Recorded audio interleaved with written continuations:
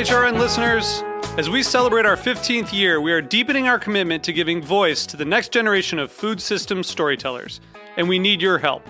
Our internship and fellowship programs help activate new possibilities for underrepresented and underestimated young people through experiential journalism, audio engineering, and production training. Through these unique programs, HRN helps food equity stewards build essential workforce readiness skills that expand their potential and foster economic mobility. Please consider supporting these critical programs.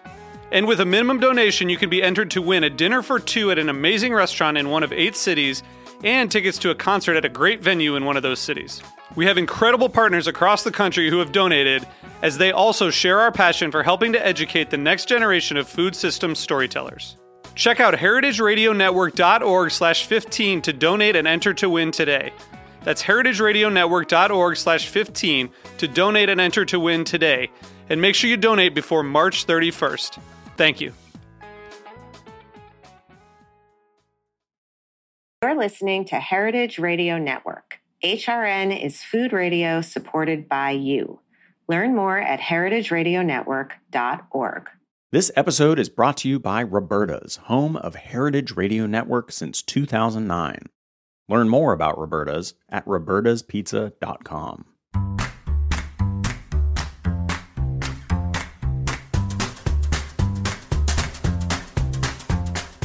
I'm Allison Kane, and welcome to In the Sauce, a podcast about building consumer brands from the ground up.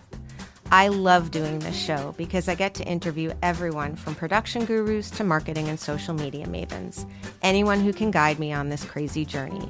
This is the story of building Haven's Kitchen sauces, but it's also the story of every growing brand because we're all in the sauce. Today, I'm speaking with Ju Rue, co-founder and CEO of Hero Cosmetics, the incredible skincare brand that launched in 2017 with one product, Mighty Patch, as a test on Amazon. Now, Hero Cosmetics sells a box of Mighty Patch every 15 seconds through channels including Amazon, Ulta, Target, CVS, Neiman Marcus, and Anthropologie, just to name a few. Ju has been named to the Inc. magazine 2019 Female Founders 100 list and was named a Yotpo 2019 Amazing Woman in E-commerce. In addition to being acquired by Church & Dwight for over $600 million last year, Hero grew over 3,000% in 3 years, was the #1 top Gen Z brand of 2022, according to Numerator, and has set the gold standard for CPG businesses in today's ecosystem. Omnichannel, profitable, and deeply loved by an engaged audience. Welcome, Ju. I'm so happy to have you. Yeah, thanks for having me, Allison. And slight correction, we actually sell a box of Mighty Patch every 2 seconds now. It's been updated. Yeah, that's kind of amazing. I'm going to leave that as the introduction and just let this, keep recording instead of going back, because it's kind of, I was so excited to have you on for so many reasons, but I think, you are aware that your story, this product, this brand, this exit is it's like the thing that we're all kind of holding our hat on a little bit, if that's the expression. It's the success story that we're all kind of gunning for, but I think also the one that gives us something to try for, and also gives us sort of hope in a really weird consumer packaged goods time. So your generosity in sharing the story, in keeping all of us founders sort of in the loop of what's going on, and just sort of setting a really groundbreaking, whole reason for us to build our businesses is really much appreciated by me, and I know by a lot of us. So thank you. Well, I feel so honored. I had no idea. I mean, literally when the announcement went out about our sale, I felt like the whole community exploded, and I had no idea that so many people were sort of watching us. And I had no idea that many people would be really celebrating the outcome. And I mean, I'm just happy that, that I think it was a success story, and like it was good news in a bad news cycle. Yeah. And I do hope that it inspires other people to keep going, because it's possible. I think it's possible, but it also gives us some gold standards to follow, and those gold standards have changed, right? So profitability is obviously like, as the tide was turning a little bit on investors and on sort of cash, and sort of the spigot started turning off kind of gradually, and then came to a very grinding halt at the beginning of 2023. Your story was like, okay, but if you build this right, it's still happening. It's just now it kind of sets the standard of how to build it right. And obviously that is product specific, and all of it, it's maybe harder to do in food than it might be, you could argue, in beauty, but it still kind of sets a gold standard. So it kind of your story kind of happened at the same time that the shift was happening in consumer in general. So right. It's kind of really cool. And I think a lot of us, I wasn't necessarily watching closely up until then, but I think it's a great story of, all of the things like bootstrapped, finding your people, being really excellent at something first, and then, moving into different, whether it's channels or, products. So we're going to get into all of that. So I'm thrilled. Okay.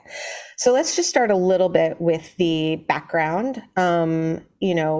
The folklore is that you were in Korea. It took you a few years to figure out how to make a patch for acne.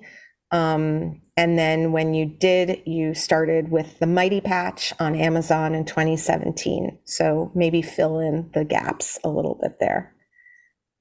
Yeah. So by background, I am a marketer. I got my MBA at Columbia Business School and I actually worked in CPG. I worked at Kraft Foods, Mondelez, in brand management. Amazing. And so, have that consumer products background. And I worked at some other big companies, and then had an opportunity that took me to Korea, which was working at Samsung as an expat. Mm-hmm. And that was where, Hero and the Mighty Patch, it comes from a personal pain point, because I am someone that grew up always breaking out. And even today, I still have that occasional breakout, which actually a lot of people do. Mm-hmm. And it was sort of my own search for something better, because all the kind of original 1.0 products didn't work for me. And when I was in Korea, that's where I picked up on these patches that everyone was wearing. Mm-hmm. And this was in 2012. So it's already, over 10 years ago. And in Korea, even at that moment, over 10 years ago, people were wearing them out in public. It was a very widely adopted product in public use. And as an Korean American living there for 2 years, my first time seeing this sort of product ever. And when I tried it, I understood why so many people were using it for their breakouts. It literally was better than anything I had ever used before. And that was sort of the catalyst of starting to ask other questions, like, why am I learning about this product now? Like, why was this not available when I was a teenager? Why do more people not know about this product? And then the sort of hypothesis was, hey, I think if someone, i.e. me, if I could bring this product to the US and really support it with marketing and education, I think we can create a whole new category and do something really amazing. Yeah. And so we launched in 2017, but there was a moment where I had this idea starting in 2013, or really when I was living in Korea, but we didn't launch until 2017. Right. And so during those 4 years, I was moving back and actually did try to launch this business on my own as a solo founder. And I mean, big props to any solo founder out there. It's really hard. Yeah. And, I had gotten as far as sourcing the manufacturer, and I had a brand name, and I hired a designer to come up with some packaging designs. Mm-hmm. And then when it came time to sort of, issuing that PO and putting up the money, I got very intimidated. And it wasn't until, so currently I have two co-founders, and it wasn't until I had found my two co-founders that I think actually taking the step towards entrepreneurship became a lot more digestible, I guess, or less intimidating. What did they, I mean, if your background was in brand management and sort of the marketing side, what did they bring? You were clearly looking for, the other functions, I would imagine. What was it about their backgrounds and them that you brought them in? You know what? It wasn't an intentional, I'm looking for a co-founder and this is a profile that I'm looking for. It was really kind of happenstance. I had known them both before because they had a digital agency. Mm-hmm. And I had hired them. So I had a previous company, I'd hired them to build their website. So I was a client of theirs. And I was at dinner with one of them, and I told them about this idea. I have this idea. I think it could really work. And so my one co-founder, Dwight, he was like, I think he was kind of looking for his next project also. Mm-hmm. So he was like, hey, I'll do it with you if you want to do it. And it was very kind of, it was a very casual conversation, wasn't like, it was very sort of off the cuff and very, happenstance. And then he looped in Andy, who's his brother, actually. Oh. But I mean, looking back, it all worked out really well because we do have very complementary skill sets, and that's why it worked so well. So right. I have more of the corporate experience. I grew up as, in my career, grew up as a marketer. Innovation. I always loved innovation, and I had worked in beauty. So I sort of had the category knowledge. Right. And then Dwight, he's an engineer by background. So naturally, like, he was really interested in kind of learning how Amazon worked. He's the CEO, so anything supply chain and ops is him. Anything related to IT really rose up to him. He's like the hacker guy who figured out how to just totally optimize the hell out of this. And that's kind of, I guess, my second question, which is, you the decision to launch on Amazon. What was that? And then pretty much a follow up to that is you launched one SKU on Amazon. Obviously, you did have to optimize the hell out of it, but did it just kind of take off immediately? How do you think you differentiated so quickly? Like, what led to the success there to then sort of use that as your launch pad for the next phase? Yeah. So Amazon was, it was a practical decision because we were bootstrapping. So we didn't have a lot of dollars to put up some gorgeous website and, set up the whole supply chain and all of that. For us, I mean, Amazon, you can get started very, very quickly. You create your account, you put up your PDPs, you write the copy, and then you ship your product to FBA and you're sort of up and running. So there was that in terms of, we didn't have a lot of resources, so being very practical, but also I knew people were buying this type of product on Amazon because we're not the first brand to have an acne patch in the US. There were actually some Korean brands that had an acne patch in the US. And that product was doing pretty well, decently. And so I knew that the demand was there, that people were looking for this type of product on Amazon. And so that was also a part of it, was let's go where people are buying this type of product. And then also the very practical part of, it's fastest, cheapest, easiest in terms of launch. It's funny because I mean, I guess I was speaking to these founders that I mentor from NYU, and they have a functional product. It's a food product, but it's functional. And we were talking about optimizing for Amazon or optimizing for D2C. And it just seems to me like when people, have a problem and they are Googling, how do I get rid of, cramps, or how do I get rid of an earache, or what do I do about, they're going to Amazon, it feels kind of like, and it's interesting. I wonder if you agree.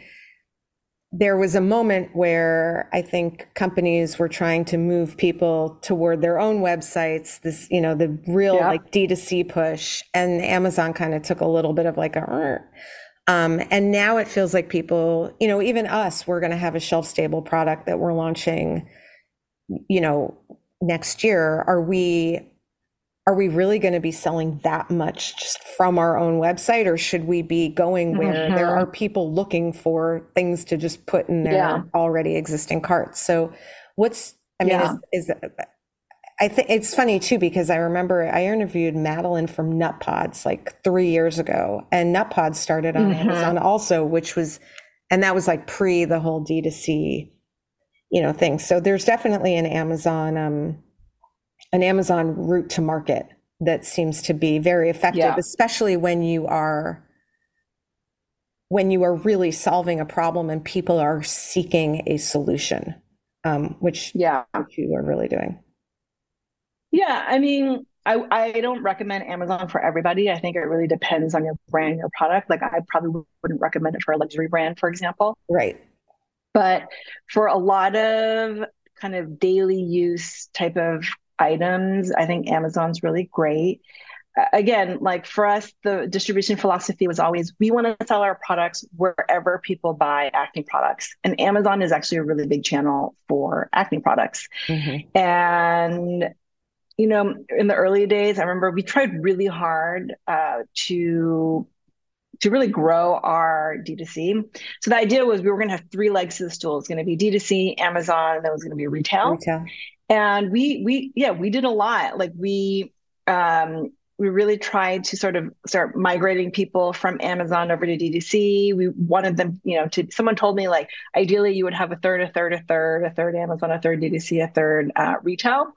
But Amazon is just so sticky. Like you cannot move these people away from Amazon. And it just financially didn't make any sense to move them away from a channel where they really loved to shop. Yeah. And so even now, D2C is it's a smaller part of our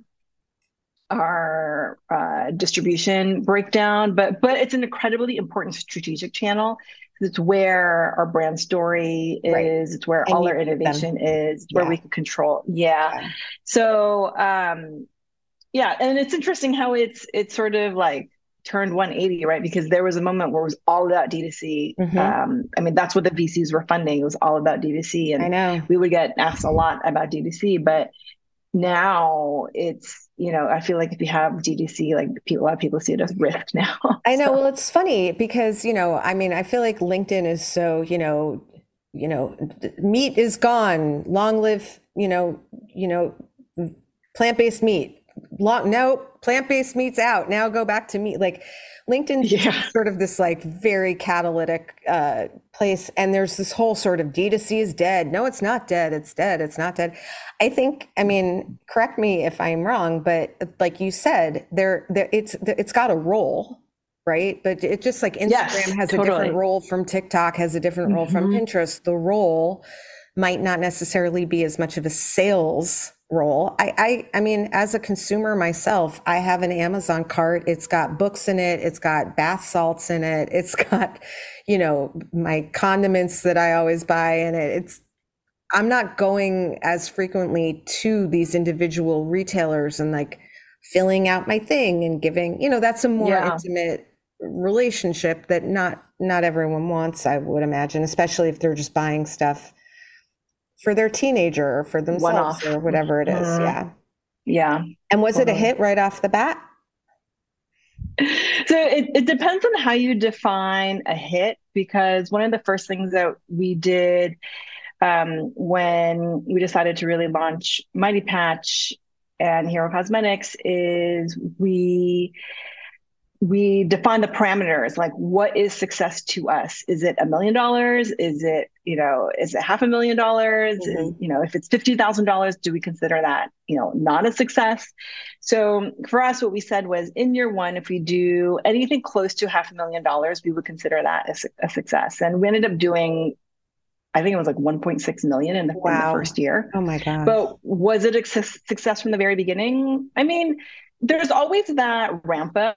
So, Mm-hmm. I mean, we also saw that ramp up, but I knew we had something when we started getting press. So that was one of the early strategies of our business, was really all about earned media. So literally I would pitch every single journalist and PR person out there. And one of the first articles that we got was Into the Gloss. Mm-hmm. She did this whole review on pimple patches, and we were mentioned. She linked to Amazon, and I remember immediately seeing the lift. Kind of a big like bump in sales. And after that, like I remember us getting a lot of inbounds from retailers saying, "Oh, can I get a sample? I want to try your product. This is really interesting." And from that point on, it was a fairly quick build, because I started pitching retailers, and the first retailer that took us on was Anthropologie. So we launched in September, and then by January, we were in 80 doors at Anthropologie. Yep. And so, was it a success from the? I would say yes from the very beginning. I would say yes. Yeah, I think that's a pretty resounding yes. It was. Yeah. Okay, let's take a little break, and then we're going to come back and talk about how you did everything. We'll be right back.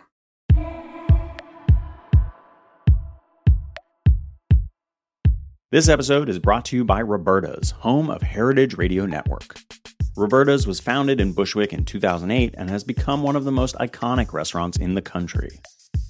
HRN made its home inside of Roberta's in 2009, and together they have become part of the DIY fabric of the neighborhood.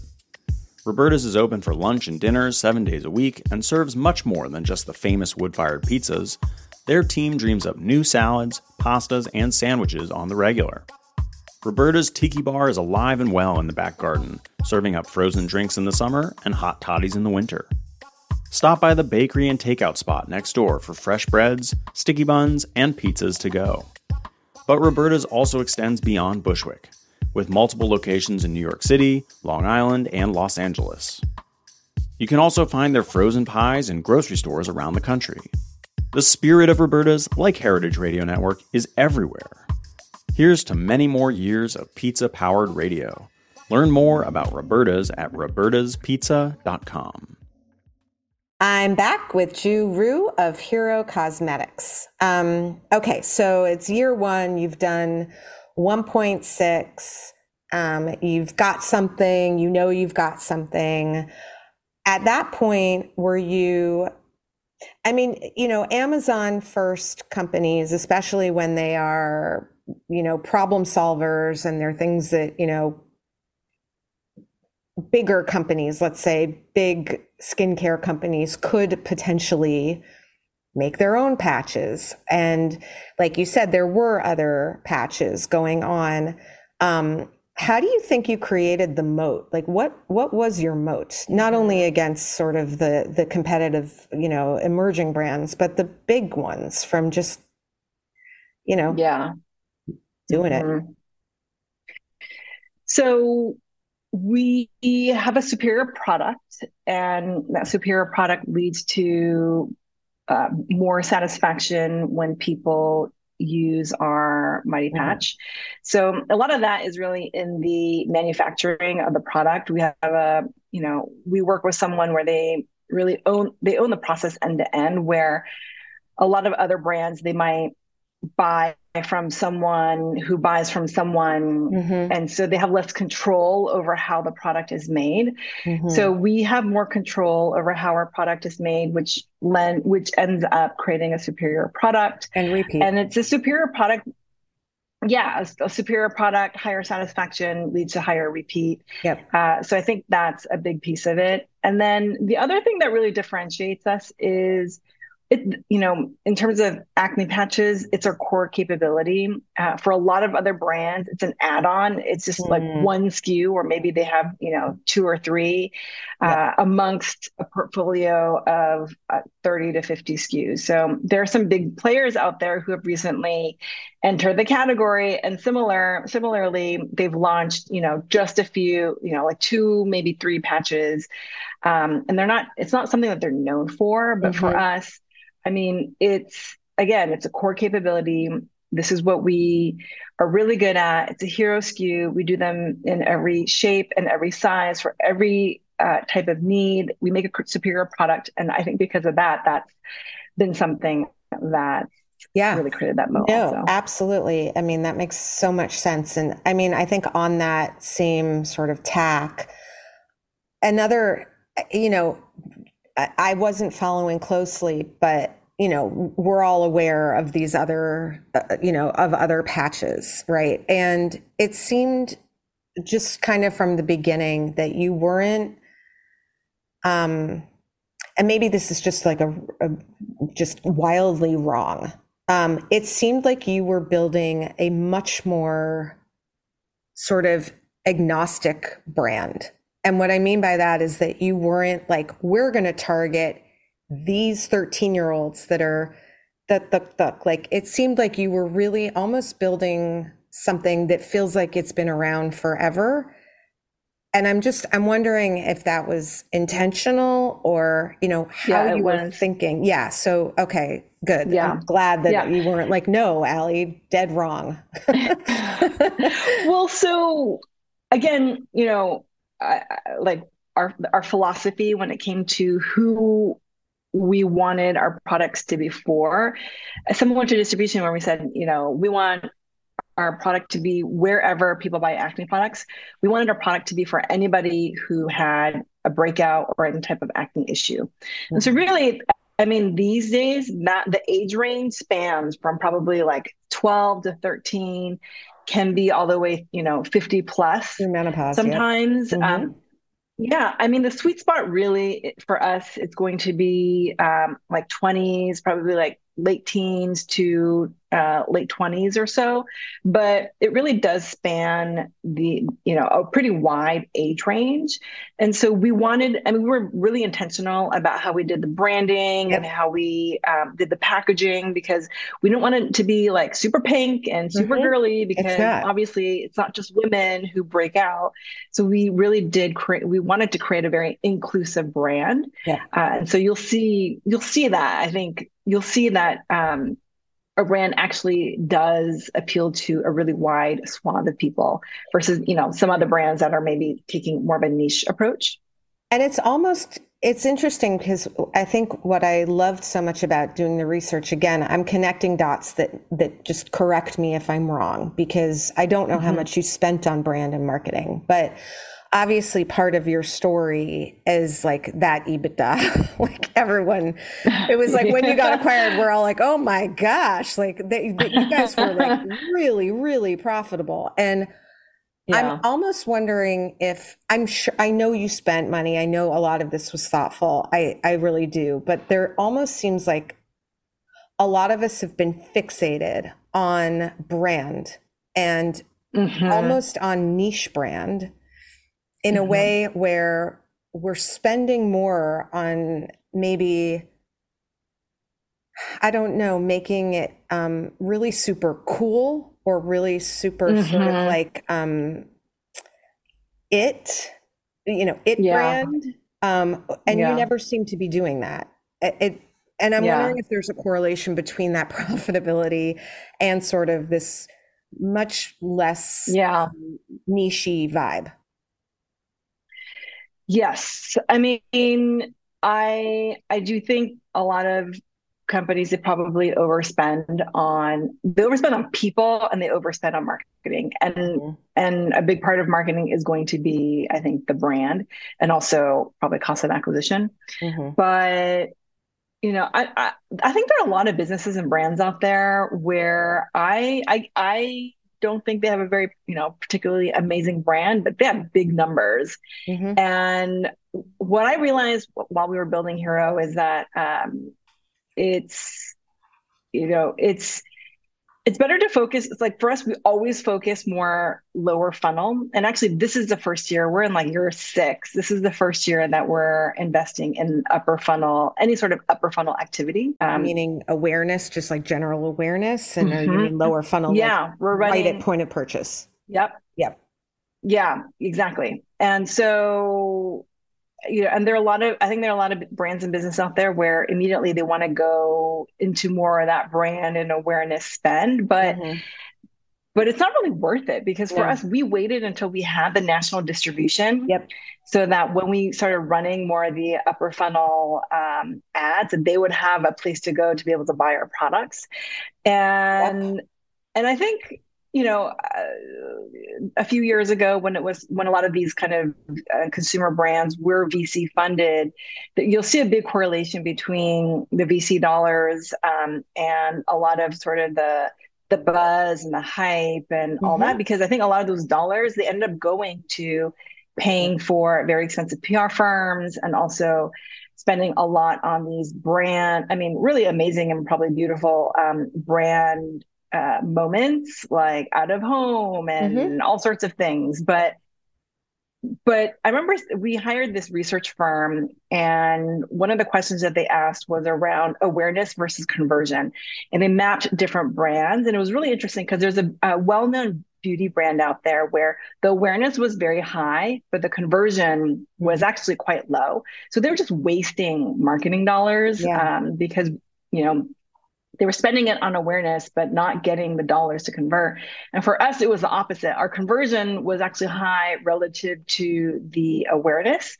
And so, that is really at the heart of, I think, what made our business so much more efficient in that sense. Is we didn't, we waited to spend those kinds of dollars until much later in our journey. It is funny because, we kind of, the VC thing has come up a couple of times, and, obviously we're nowhere near the type of business or the size of business that you are.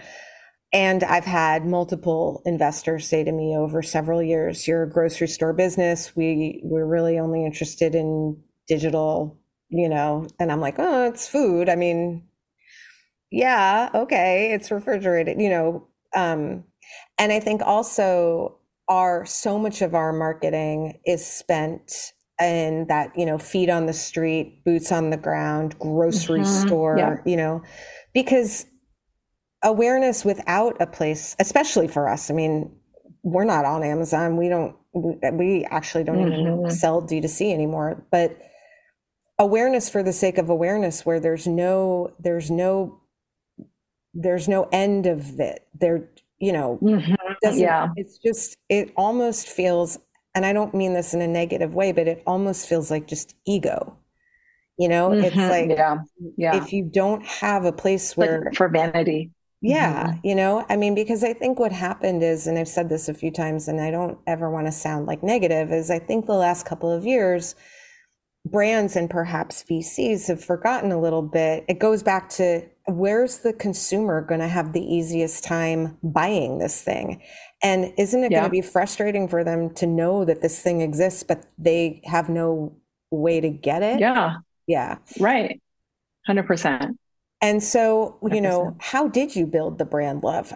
Clearly once people tried it, your point is that it's a superior product and people keep buying it, but you do have that other, talking about the 3 legs of the table. You have a great product, you're solving a problem, and there are people who really, really love it and who are doing the sort of like, whispering for word you. of mouth,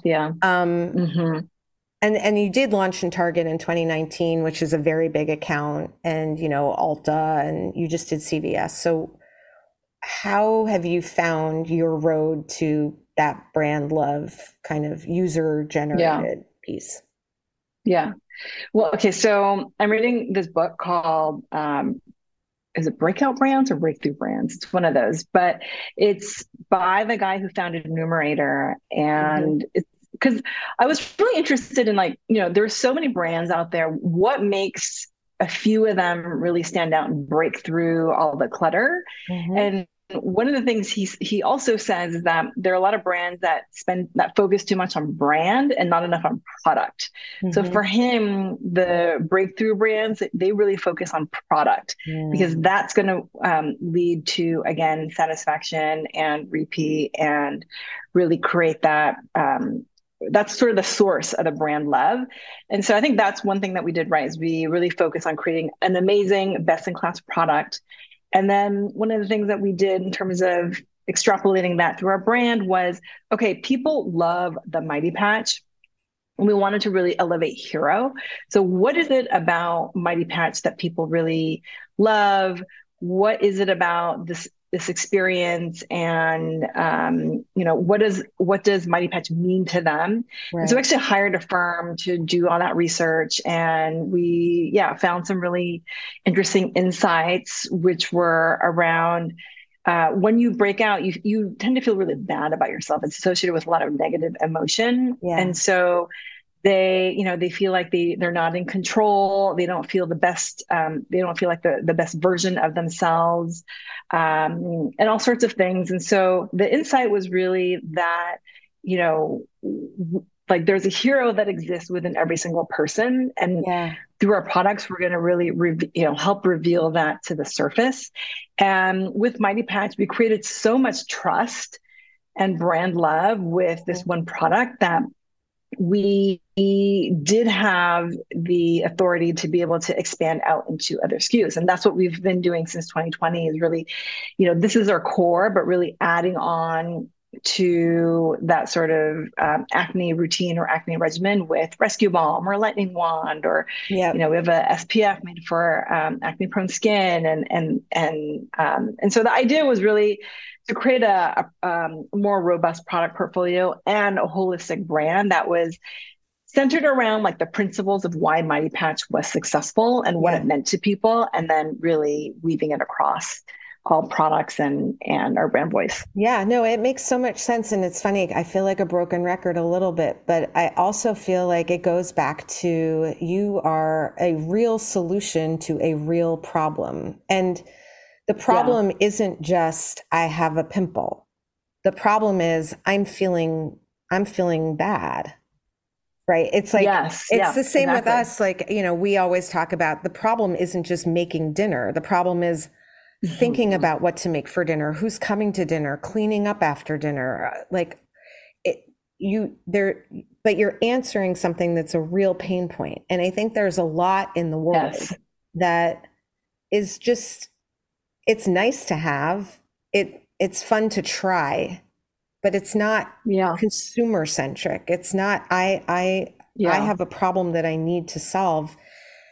And when you're starting with that and you hit it right, then you have permission from them for everything, because, like you said, they trust you and you've made them feel better about themselves. Speaking of launching into those different retailers, were you, do you feel like you were more sort of responsive to the retailers incoming, or you were proactive about how you wanted to do it, which channels, which retailers? Were there retailers that you just developed better relationships with and that they let you be more innovative? Like, what was that rollout like once you gave yourself sort of like, okay, now we're doing retail? So, in the beginning, we sort of said yes to everybody. It naturally happened that we went into specialty retail first. So the Anthropologies, Urban Outfitters, like kind of smaller retail accounts, but they were great for discovery. And then for us, Target was always a dream retailer. I loved what they were doing with a lot of the indie brands. They were so great at really, like, picking amazing brands that resonated with our guests. I just thought they had a really great sort of brand reputation as a retailer, especially. And and we met them at a trade show, and it was funny because we were at two trade shows. At the first one, there were a lot of Target brokers that were like swarming our table, like, oh, Target would be great for this, or you got to talk to Target. And then at the second one, so many Target brokers had already mentioned us to the actual Target buyer that she came to our booth and she was like, oh my gosh, everyone's telling me I have to visit you. That's amazing. Tell me about your product. Tell me about your business. And so that was our first big account. But honestly, like we didn't really know what we were doing until we hired a sales consultant, and he was great. He had worked with Method and Ollie, and had that sort of classic CPG sales experience. And he was telling us the disciplined way to go to market is you pick your preferred retail partner in every class of trade. So in specialty, for us, it might be Ulta versus Sephora. And then in mass, it's usually Target versus Walmart. And then in drug, you're going to choose between CVS and Walmart. And then you have grocery, club and grocery, et cetera, et cetera. So, yep. So that was, I was like, oh, that makes so much sense. And that, that's how you can test the different classes of trade, but also, really lean into one key relationship. And so we decided in mass, we were going to go for Target. It was always a dream retail partner. And then in specialty, we wanted it to be Ulta.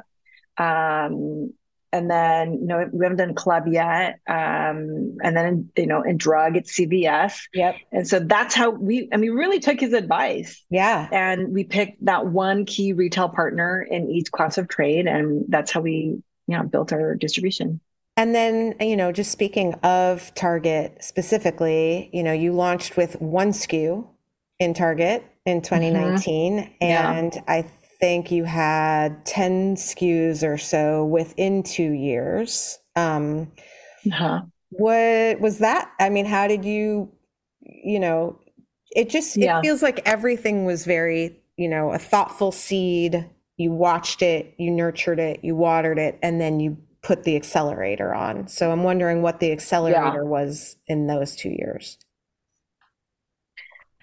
So we started with one SKU because honestly, we didn't have that many SKUs right. When we were talking to Target. We had like 3, and you need, I don't know, probably like 5 to 10 to really have a good shelf presence. So she didn't know what to do with us. She was like, I want to bring you on, but I don't really know where to put you. And so the compromise was they had this discovery section in beauty that was doing really well with a bunch of minis. And so we decided to do a special SKU for them, which is our Mighty Patch Duo, and still exclusive to Target. Actually, no, it's an impulse at CVS and Ulta, but at the time it was exclusive to Target.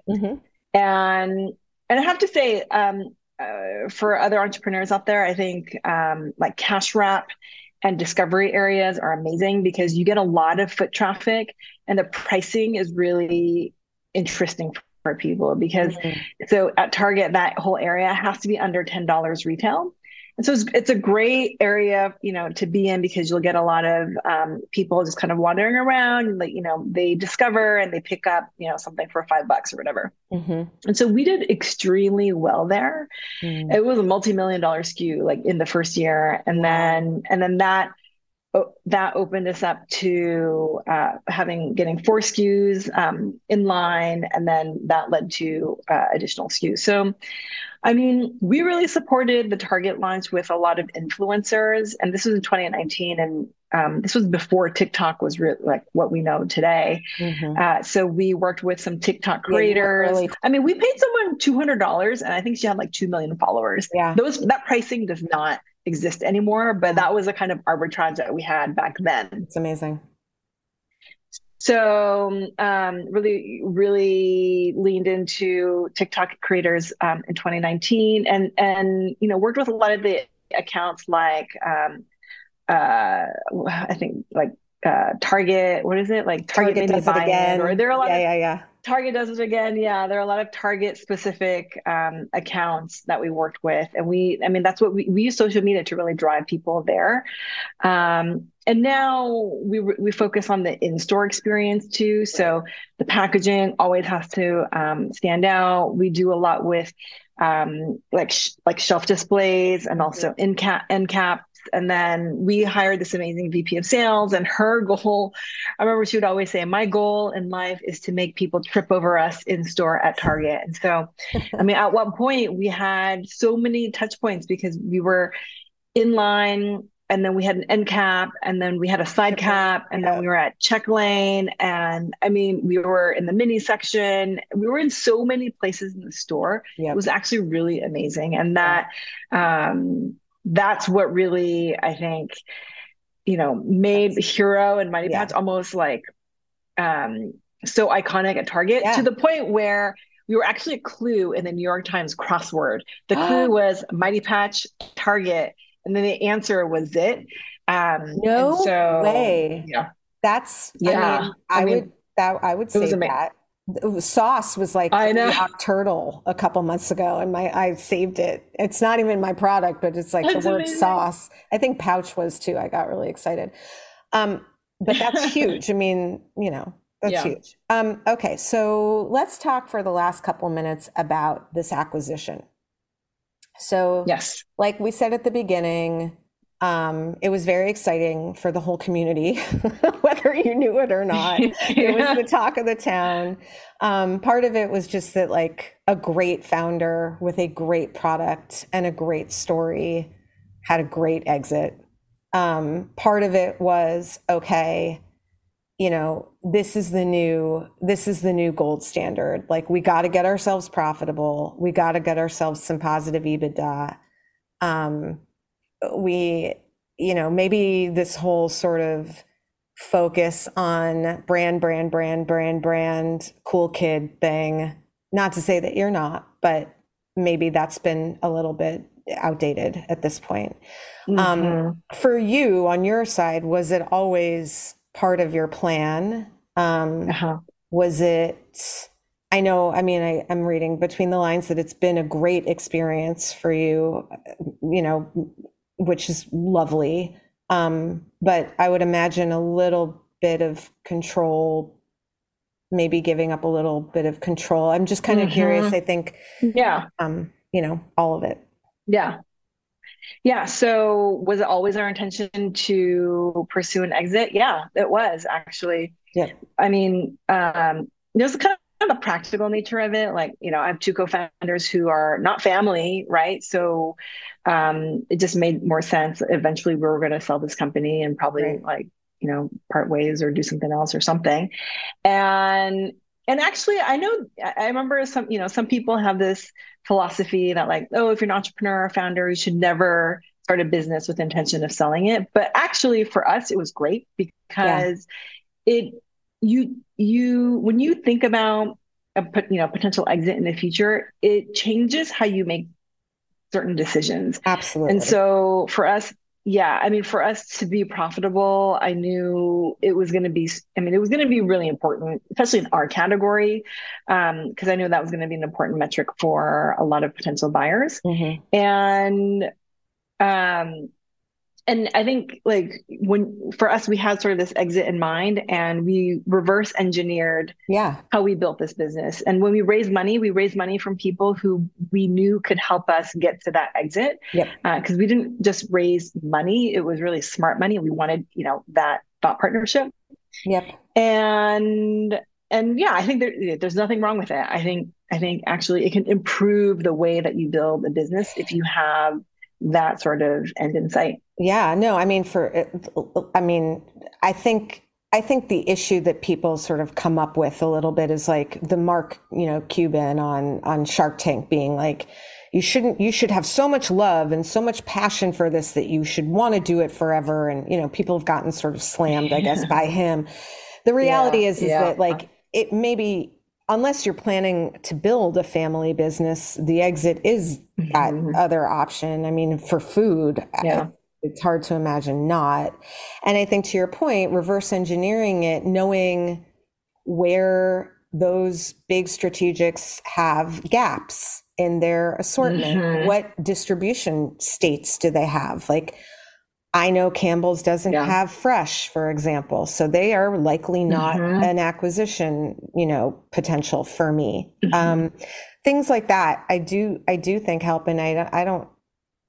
Yeah, that whole sort of like you shouldn't be building it for that feels a little idealistic maybe, or just sort of too precious. Maybe you can't count on it, I mean, none of us can count on it, but certainly being thoughtful about what they're looking for, I think is really critical. So that's awesome that you did that. And then the experience itself, was it what you thought it would be? Yeah, I mean, it's really hard to sell a company. I'll say and like the stars have to align. There are so many things that have to go right. And post acquisition, you know what? It's an emotional process, actually, I would say.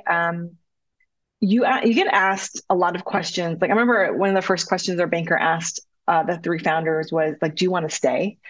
And we had never even like thought about it, but it that really dictates how they sort of position or market your company. And so I went through a lot of personal kind of, yes, I'm going to stay, and then like, no, I think I'm going to leave, and then okay, no, I'm going to stay, and you go back and forth a lot. And I mean, you've spent so much time and so much energy, and you have so much love for this this company that you've built.